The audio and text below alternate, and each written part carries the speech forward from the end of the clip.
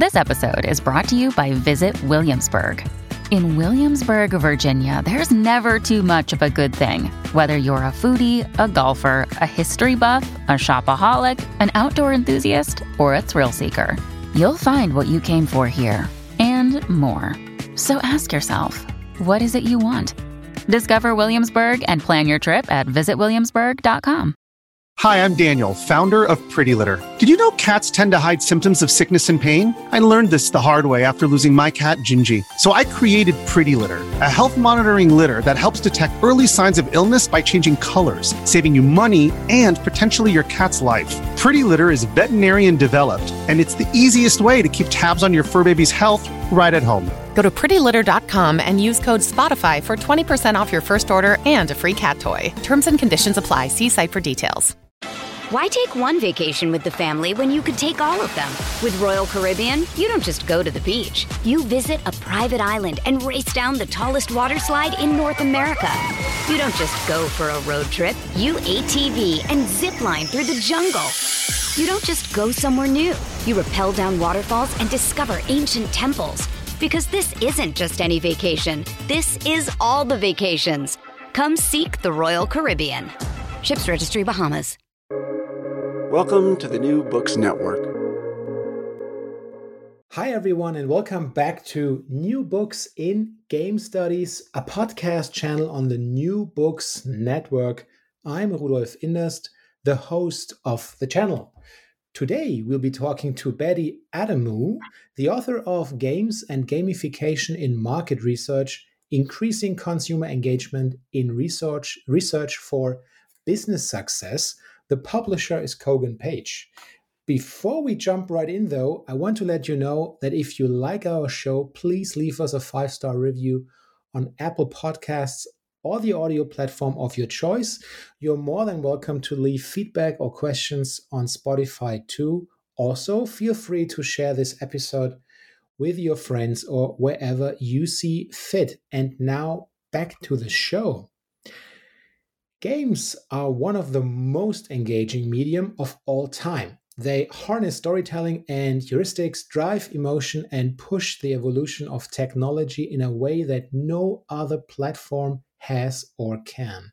It's no surprise then that games and gamification are revolutionizing the market research industry, offering opportunities to renew the notoriously sluggish engagement levels seen in traditional surveying methods. This not only improves data quality, but offers untapped insights unattainable through traditional methods. Games and Gamification in Market Research aims to show how to design research games and gamified surveys that will intrinsically engage participants and how best to use these methods to become and stay commercially competitive. And now I'm very happy to say hello to Betty and welcome to the show. Oh, hello, Rudolph, and thank you so much for having me on the show. Of course, it's a pleasure. Well, I wonder if you could begin the interview by telling us a bit about yourself. Oh, I'd be happy to. Thank you, Rudolph.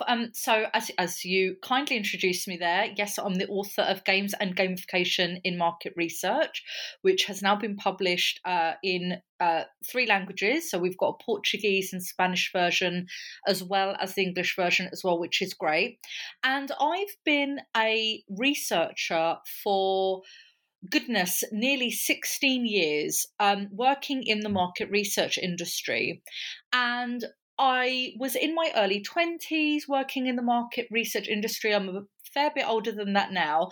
But at the time, I thought, you know what, these surveys that we're sharing with all these people around the world for feedback, they really don't look or feel like anything else on the internet at that time. The internet was moving on. We had Facebook, right? MySpace had come and gone. Foursquare was big at the time. And these surveys just looked really kind of old and traditional. And I thought, you know what? There is surely a better way to communicate with people. And I was a big gamer. And so I thought, what is so engaging about the video games that I play? And how can I apply some of those things to surveys so that they're more engaging for people to do? And that's how the whole idea about research games came along. That's when I invented research games, and I started my company, Research for Gaming, at around 24 years of age. And I feel incredibly privileged to have worked with some fantastic clients designing gamified surveys and research games for them that go out to their participants all around the world. Now, of course, we have to check for your Ludo Street credibility. As you have told us you're a big gamer, so well. Please tell us, what's your favorite game and the one or even the ones you're playing right now? Well, I'm afraid, Rudolph, to disappoint your readers slightly, because your listeners rather, because I get okay. So I'm going to be really honest here. I get really addicted to games. So I actually have to go through periods where I wean myself off playing games because otherwise I get really into it and I don't get anything else done. The last my favorite game is World of Warcraft. That is just standard. But more recently, I ended up replaying Super Mario 3. A neighbor of mine has loaded all these retro games onto Raspberry Pi, and I had discovered like new worlds and levels that I had never seen before. So that was really exciting, actually. But yeah, I have to say, like, World of Warcraft was what I was playing actually at the time when I was starting my business. It was the game that I based a lot of my ideas on what an intrinsically engaging game experience should be. And so yeah, that was my big one. The other one I found really addictive is Goddess, Farmville. I mean, yeah, there's been a lot over the years. Yeah. Well, it's no wonder then, in a world where brands and organizations are increasingly interested in the feelings and context that drive consumers' choices, games and gamification and market research gives readers the skills to use the components in games to encourage play and observe consumer behaviors as well. So, before we start, and you have already started to mention it briefly, before we start our deep dive, though, please tell our listeners, how did you come to write this very book in the first place? Oh, that's a really good question. Thank you. So when I started Research for Gaming, I was about a year or so into the process.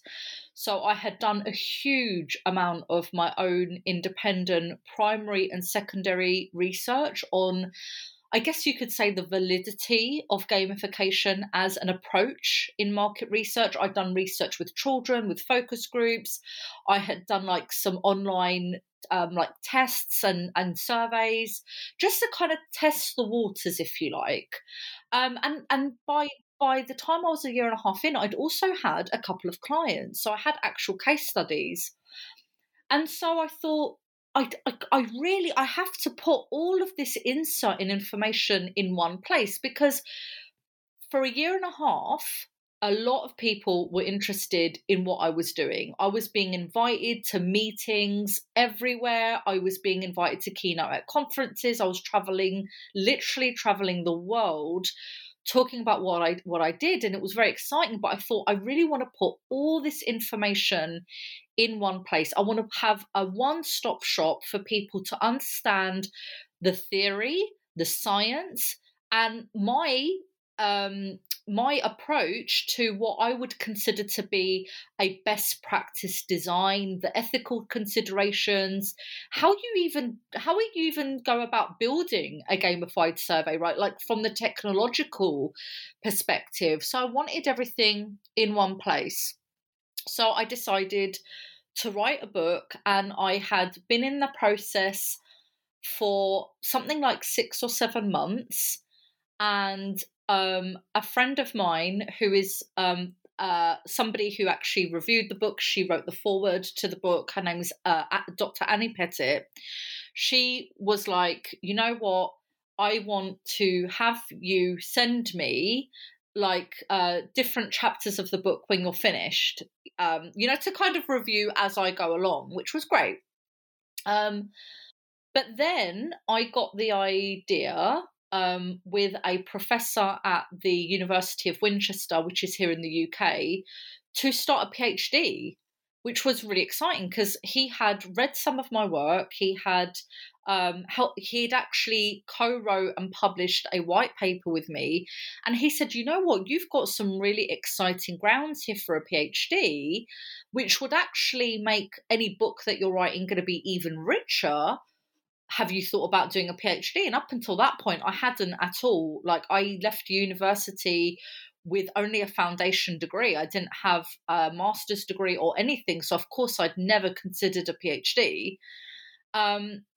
And then after that, he said, "Look, if you do like the idea of doing a PhD, we can submit what you've written so far, and you can go through the process that a PhD student would do, right? You can prepare the appropriate presentations and things like that." And I did. I remember I had to present a 10-minute talk on my PhD approach in terms of the research, the impact I thought it was going to have, all of that stuff. And I had to present it to a panel of academics at the University of Winchester. And I worked incredibly hard on that for many months. And so I did the presentation, and all three said yes to me doing a PhD. So that was amazing. And so I'd been doing the PhD for just over a year. It was a fantastic time for me to be able to have focused time to do secondary research and primary research. I read anything and everything I could on games and intrinsic engagement and motivation and avatars, like anything and everything to do with games. And I was happy to do my PhD and continue with it. Unfortunately, my dad passed away. And so I had like a year of extenuating circumstances where I'd, just taken some time to grieve, do what needed to be done. And then when I was ready to go back and continue the PhD, unfortunately, my lead supervisor, who was the one who encouraged me to begin with, was going to retire. And my other supervisor was going to New Zealand. So it was anybody who studied with supervisors will understand that you build relationships with them, and so it wasn't going to be quite the same.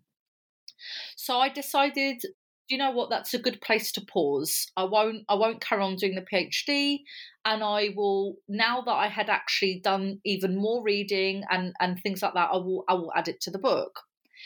Anyway, during this time, somebody from Kogan Page Publishing, who's no longer with the company, but she had been following me on a few social media accounts, and I didn't know that she was following me. But then I saw her name, and she reached out to me and said, "Look, I can see that you've started a PhD and that you've paused it. I can see that you were writing a book.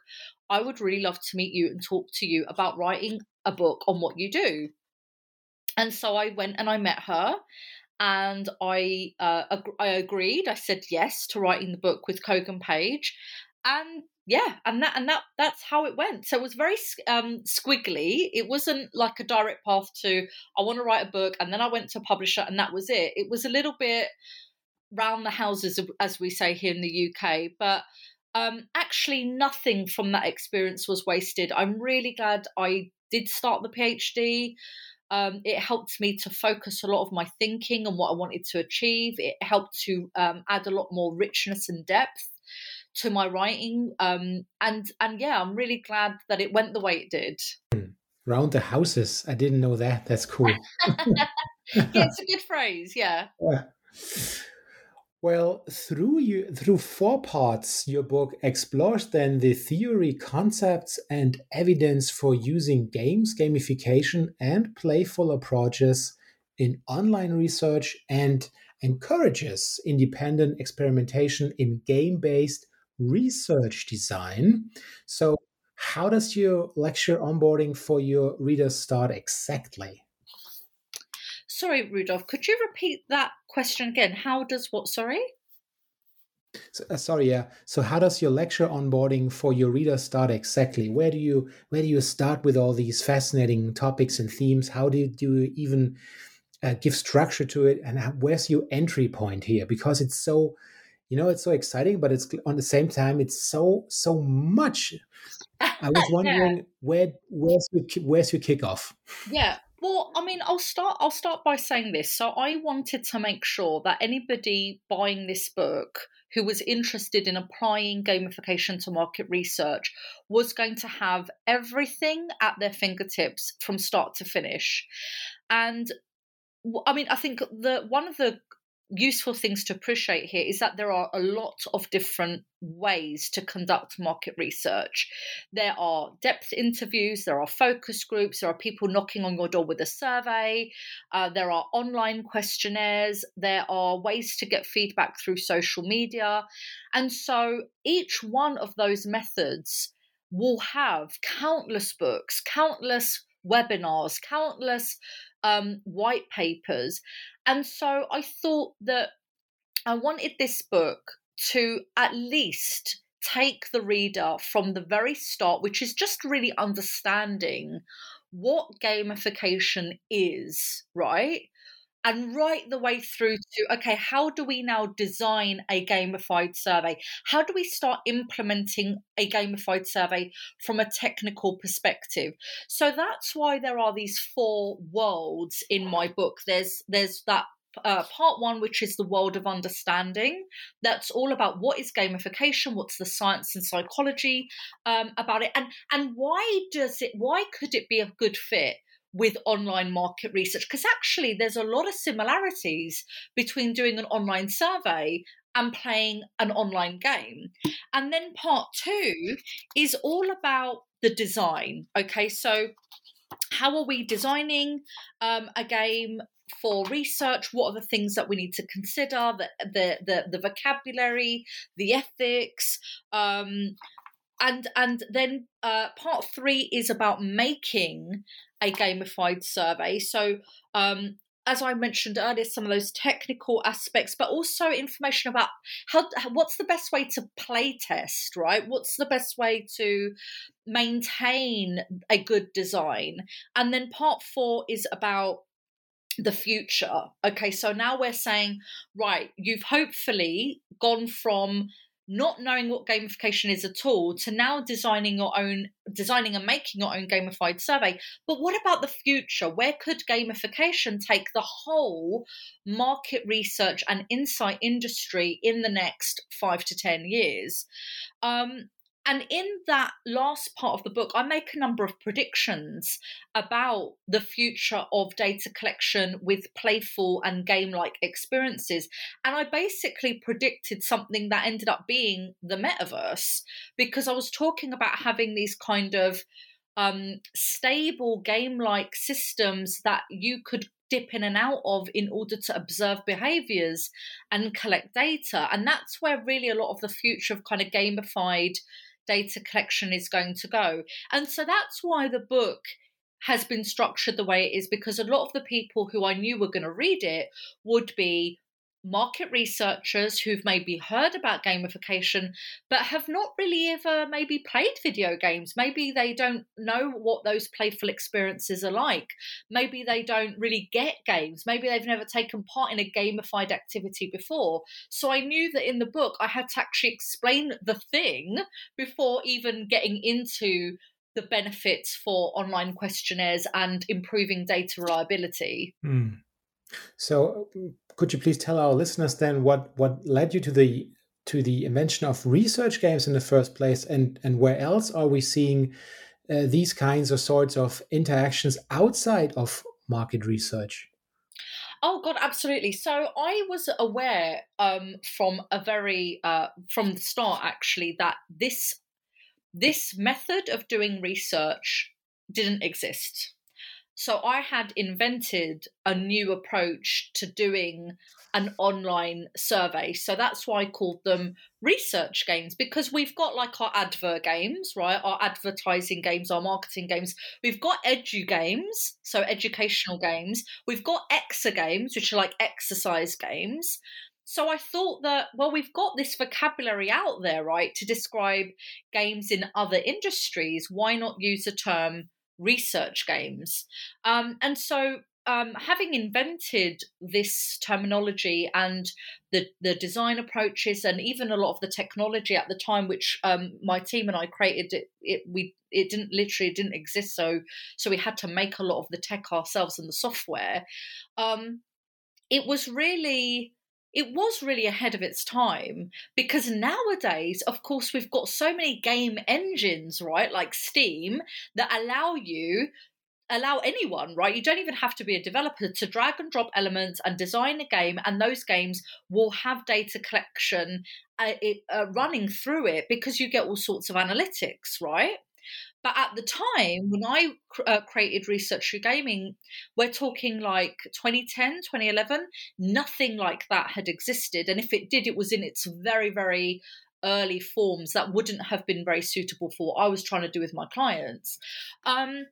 So since then, we can really say that research games are everywhere, because there are so many video games out there now, online games that collect data that goes beyond just kind of like, when did somebody log in and how long did they play, right? There's all sorts of analytics on the choices that people make within a game, and of course how that might impact how a game or a story unfolds.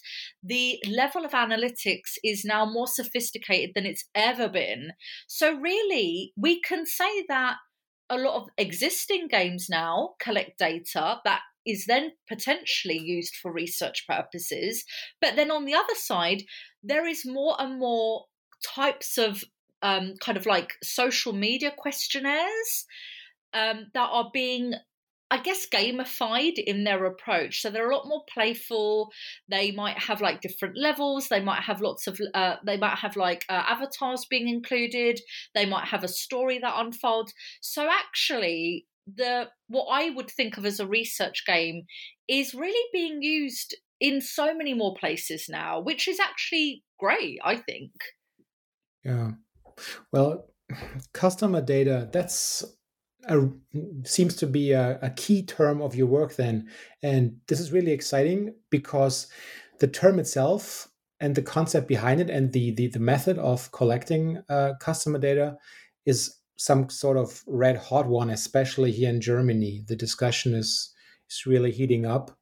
So the collection and evaluation of data is increasingly viewed critical over here, at least.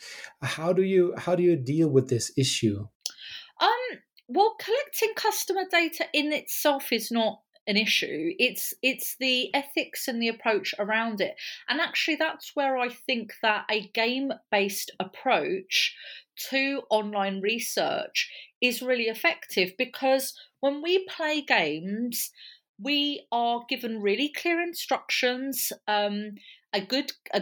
A well-designed game will not leave us feeling confused or unsure about what to do next. Games are really good at letting us know exactly what we need to do and giving us feedback on how well we've done and what we need to do to improve. By contrast, a lot of traditional market research surveys have got confusing elements. They have questions that are very open to ambiguity. They might not be very clear in how your data is going to be used, or the expectations around how long the survey is going to take. So by implementing a game approach to online surveys, what I'm actually doing as well is making things very, very clear for the participant in what I'm expecting from them, what I think that they need to be doing next, what's going to be done with their data, how their data will be used, how long their data will be stored. So that kind of clarity in that approach that you get in games is something that I adopt whenever I'm designing a research game, or indeed if I'm consulting for a client in how they can improve the design of their survey.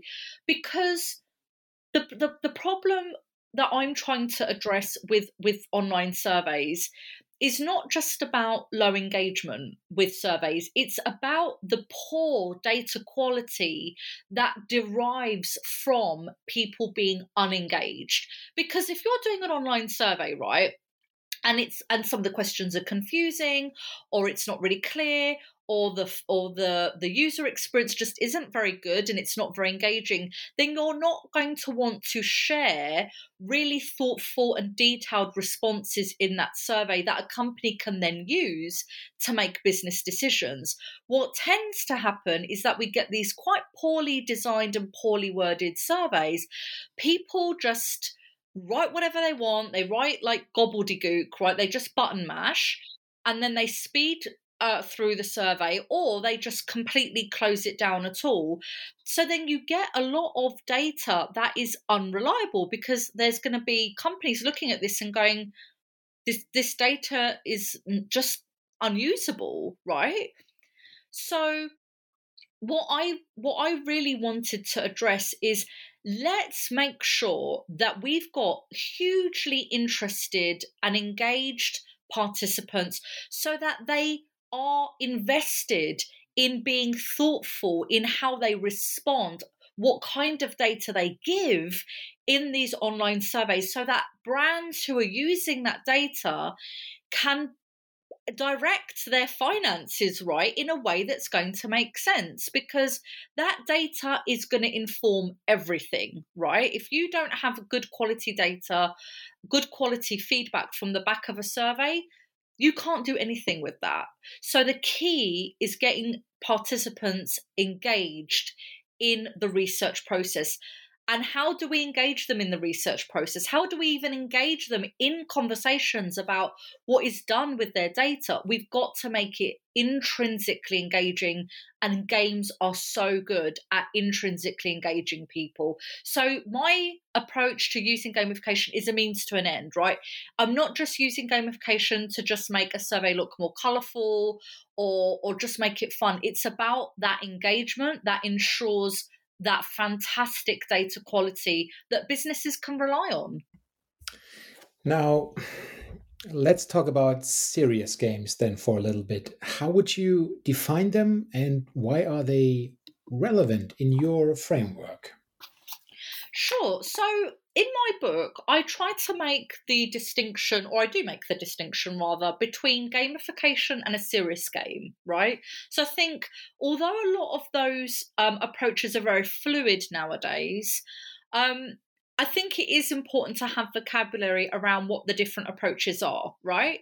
So let's say, for example, that, you know, in my day-to-day life, I want to feel more motivated in getting up really early in the morning and doing my work and going for a run in the afternoon and things like that. There are ways that I can gamify my life, so including levels and challenges and rewards and things like that, to gamify my experience to ensure that I do the things that I want to do. I do wake up early in the morning, I do have a workout in the afternoon, I eat healthy, all of that kind of stuff. So that's me applying the more, I guess you could say, superficial elements of games like points and badges and rewards to try to make something that isn't a game feel more playful and game-like, right? But on the other hand, you've got serious games, and serious games are fully fledged game experiences that have been designed as games from the start to support someone in changing their behavior in some way, right? Or maybe it's a learning experience. So a really fantastic example of a serious game is actually the game Monopoly, which of course everybody knows all around the world. Monopoly was originally called the Landlord's Game, and it was designed by a woman called Lizzie McGee. And Lizzie McGee wanted a game to kind of help bring awareness and educate people in essentially the unfairness of land ownership and more broadly, I guess you could say, like a capitalist system. Now, of course, if you're playing a well-designed serious game, then then it can be played not just for your intended users, but by anybody, right? So that is a really fantastic example of a serious game. So it was designed as a game from the start to the finish to help people change their behavior, change their thinking, or something like that. So that's really the difference between something that's gamified and a fully fledged serious game. And so when it comes to what I do in terms of using game-based approaches for online research and questionnaires, I can, again, use as many or as few game approaches as I like, right? So I might say, okay, here's a survey that I'm going to gamify, and you know what? It's quite engaging as it is. Maybe it could have some improvements in certain areas. Let me see if applying some more superficial game techniques might help. But ultimately, it still looks and feels like a survey. Whereas when I'm designing a research game, I'm designing it as a full game experience from the start, where I'm encouraging, crucially, a sense of play, right? Because that's really a massive difference in how the user feels. We play games, but we take part in gamified systems. So a really good way to think about that is that when you're doing your shopping and you get points, right? There are a lot of organizations now that give you points whenever you do your shopping, right? When you are taking part in that system, in that loyalty point system, do you really feel like you're playing a game? Probably not. You're aware that you're taking part in a loyalty program that gives you points and badges and rewards, so therefore it's a gamified system, but do you feel like you're playing? No. Whereas the moment we start to feel like we are playing, then we can talk about the structure of that thing as a game. So, for example, I have had participants give me voluntary feedback to say, I really enjoyed playing that game. That was a great game to play. So they're actually using language that indicates to me that, yes, I have created a game. And because they are playing, that in itself has huge benefits in market research. Because when we play, we have an opportunity to express our true selves and our true thoughts and feelings without a fear of being judged or a fear of failure. And when we play, we play in spaces that we feel safe. So actually that is a really fascinating area on its own academically, but certainly for me as a designer, it's an amazing thing to know that people feel safe and they are feeling that they are playing a game, and that play is allowing them to express their true thoughts and feelings and their true selves. You do also discuss the possibilities for game-based research with other technologies. What specifics do you have in mind here? Oh goodness! Well, game-based approach to research and more widely data collection can be used anywhere and everywhere, right? So if we think about like games that are used for learning and education, right? There's so many platforms out there. One of the most popular being Duolingo. So Duolingo is a gamified app that helps you learn languages. But of course, when any user is taking part in that gamified platform, data is obviously going to be collected on how they're playing that game. And so those game-based approaches to data collection can be used in anything and everything that can and is being gamified. Because the moment you include gamification elements, you need to give people feedback. Feedback is a absolutely integral part of playing a game. And a game can't tell you how many points you've earned or what level you're on or what badge you should get unless it's collecting data from you, right? So those game-based approaches to data collection can be used anywhere and everywhere where something can be gamified. Yeah. Why take one vacation with the family when you could take all of them? With Royal Caribbean, you don't just go to the beach. You visit a private island and race down the tallest water slide in North America. You don't just go for a road trip. You ATV and zip line through the jungle. You don't just go somewhere new. You rappel down waterfalls and discover ancient temples. Because this isn't just any vacation. This is all the vacations. Come seek the Royal Caribbean. Ships Registry, Bahamas. Your brain needs support, and new Ollie Brainy Chews are a delightful way to take care of your cognitive health. Made with scientifically backed ingredients like Thai ginger, L-theanine, and caffeine, Brainy Chews support healthy brain function and help you find your focus, stay chill, or get energized. Be kind to your mind and get these nootropic chews at ollie.com. That's OLLY.com. These statements have not been evaluated by the Food and Drug Administration. This product is not intended to diagnose, treat, cure, or prevent any disease. You end your book then by taking a closer look at the, let's say, strategic rescue mission in order to solve possible research problems in the future. So what can you tell us about that? Well, yeah, I was feeling very grandiose when I wrote that. But you know what? I do still feel very strongly that using gamification in all forms of market research can help the entire market research and consumer insight industry at large. And actually, I'll just draw on a recent conversation that I had with a colleague. So this is somebody that's worked in the market research industry most of his adult life.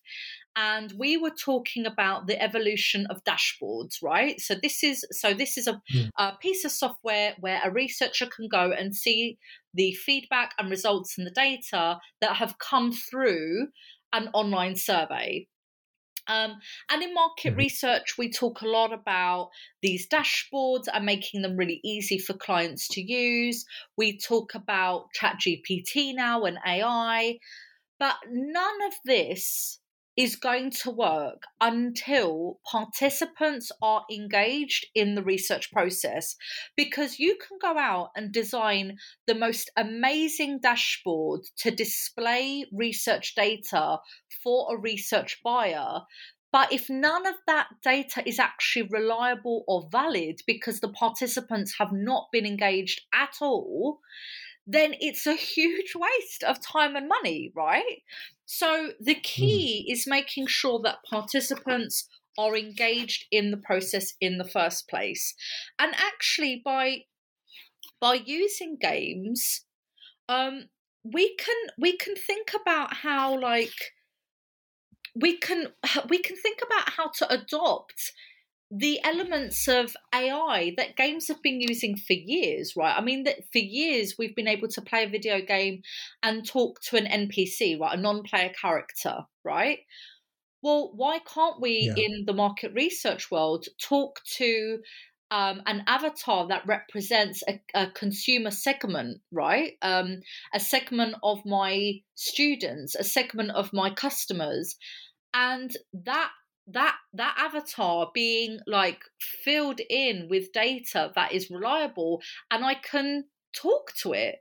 So there's lots of ways that we can borrow from games to have more interesting conversations in the future, I think.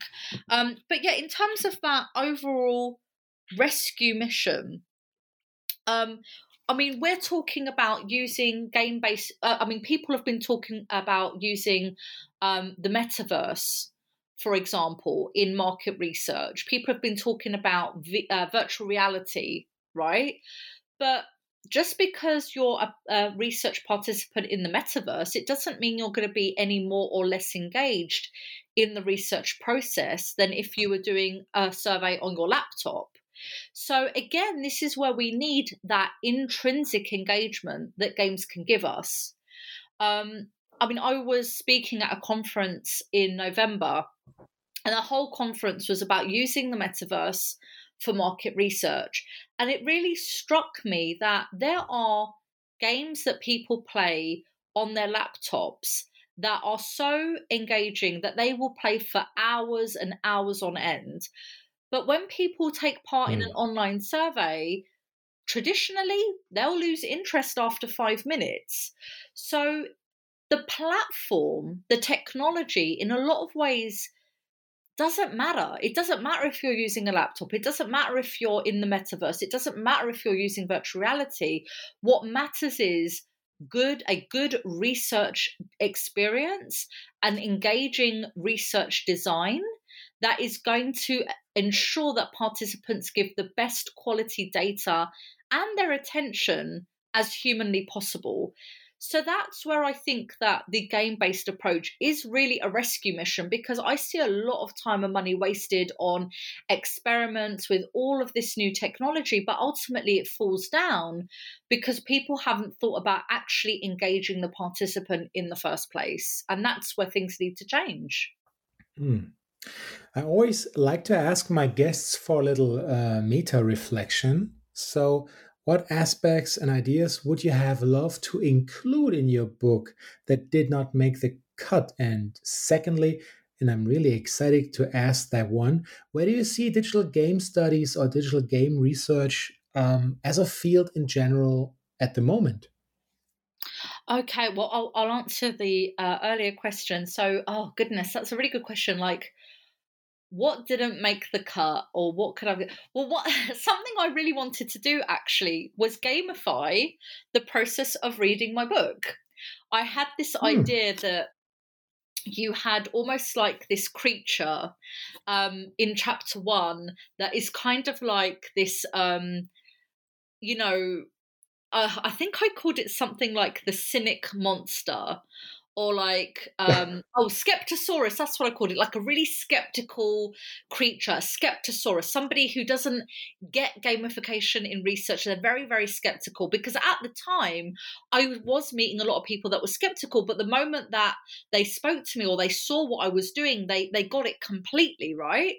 So my idea was to try to replicate that thing that I'd experienced so much in the real world in the book. So the idea I had was that you have this creature called Skeptosaurus in chapter 1, but by the time you get to the end, this creature has like evolved into this beautiful, highly intelligent, creative being, and that you could kind of follow along the evolution of the monster in the or the creature, should I say, in the companion website.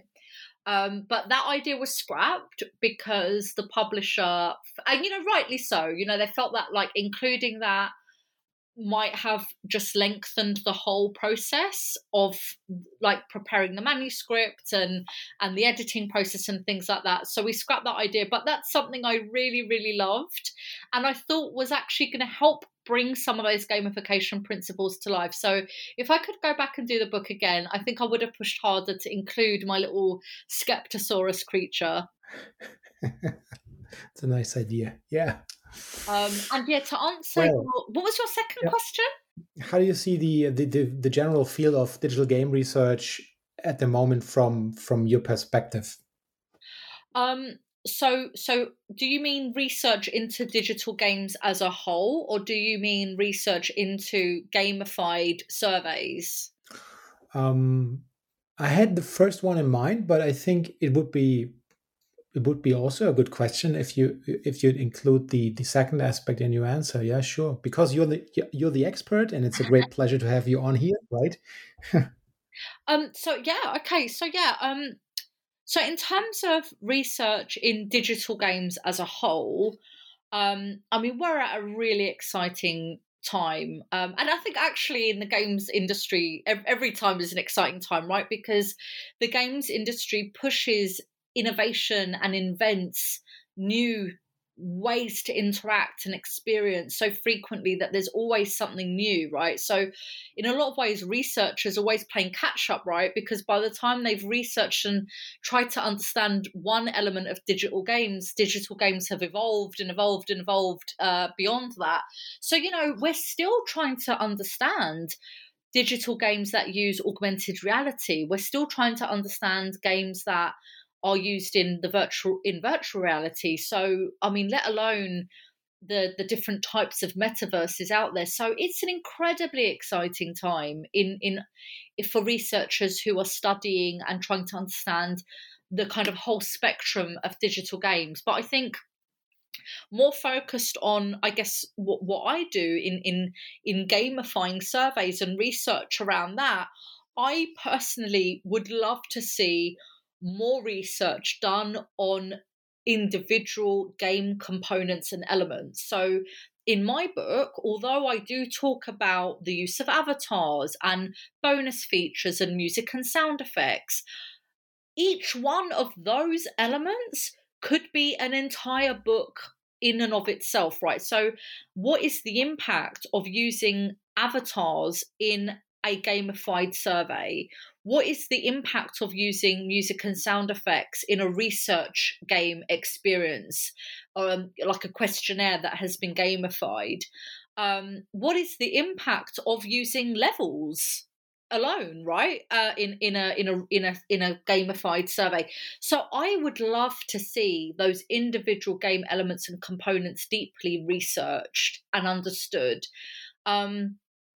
And I think more broadly, that's going to help us when we do have conversations about, okay, let's now start including questionnaires in the metaverse. Well, actually, if we start to understand the impact of different game elements and components and mechanics, then we can have more confidence when we approach research in all these new technologies that games have afforded us. So yeah, that's where I mean, I get quite excited. And I mean, in a lot of ways, I think anybody listening to this would be really surprised to know that actually the amount of researchers out there like me who work in market research that are using gamification for online questionnaires or focus groups, we're actually a really small community. I mean, I think I can count on like two hands how many of us are actually out there. Because unfortunately, gamification in market research hasn't really had the traction that I would like to see. I spoke to an industry colleague the other day who was like, she actually said to me, I feel like me, you, and this one other person are like the only people doing this in the world of market research. And it hasn't really caught on for a few reasons. And I think it's important for us to even do research and explore those reasons further, because the relationships are quite, so you'll always have a research buyer, right? So I'm a brand, I want to buy survey data that tells me how my brand is doing, right? Is it more or less visible than my competitor? Is my product perceived as more or less value, or higher value? So we've got the research buyer that buys the research. Then we've got the research supplier. So these are agencies that will build the survey, conduct the research, analyze the data, and give it back to the research buyer, right? So when we talk about gamifying a survey, actually there are like several layers of relationships to go through before it can even get approved as something to pilot. So not only do you have to onboard a research agency in understanding this method and be willing to at least try it, let alone adopt it, but then that agency needs to go and convince their client, the research buyer, that this is a research methodology that is going to work and is going to yield really good results in terms of higher engagement and higher levels of reliability in their data. So I think that that's one of the reasons that gamification in market research hasn't been as big as we'd like it to see, because there is so many kind of traditional ways of doing things, and getting people to change out of their mindset or their approaches can be really difficult. But for those people who have adopted gamification market research, who have been my clients when I've done consultancy, who have been my clients where I've outrightly designed fully fledged research games for them, we have seen consistently amazing results.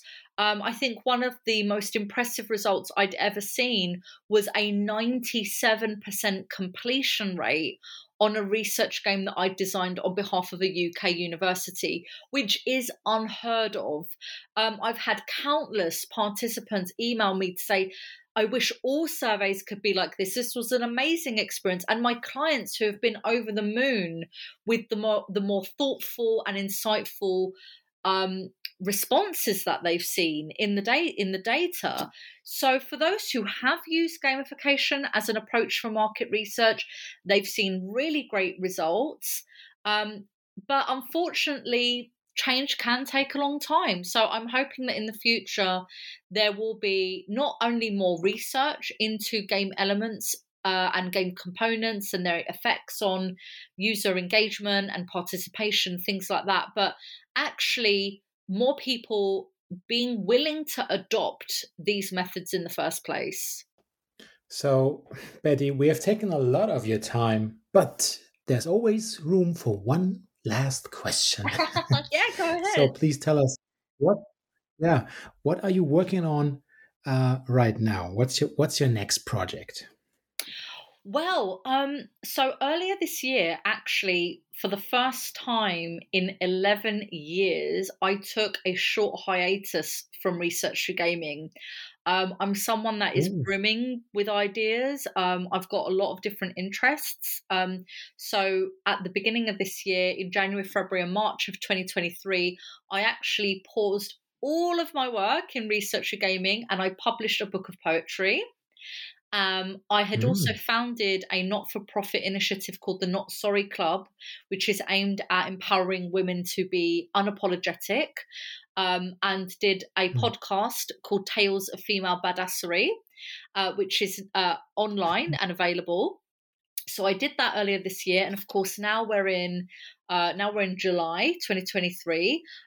So I've been working on a number of different client projects for consultancy to help them improve engagement in their research surveys. So that's, my kind of general client work, I guess you could say, just like ticking along. I'm also, but yeah, some of the big things are that I'm community chair this year for the Gamification Europe conference, which is happening on the 26th and 27th of October in the Netherlands. So if you are interested in gamification in all industries, please do come along. It's a 2-day event that is going to have amazing talks from designers and researchers and practitioners who are working in the gamification industry in healthcare, finance, research, marketing, like you name it. There's going to be someone there working in gamification in that field. But also, and although unfortunately I can't share what the book is in terms of the title, I am in the process of writing another book which will be about games. Oh, yes. Well, then I guess we will see each other or hear each other again. I hope so. Oh, I hope so too, Rudolph. And I really just wanted to say thank you so much for having me on your show. It's truly a pleasure. And I'm always very humbled when people want to hear about my work, because I appreciate that while the gamification industry is huge, there is literally not one industry that is not being where gamification is not being included. Gamification is literally in every industry on the planet. I'm aware that gamification market research is really niche. So I'm always very humbled when somebody wants to hear about my work. So thank you so much for having me on your show.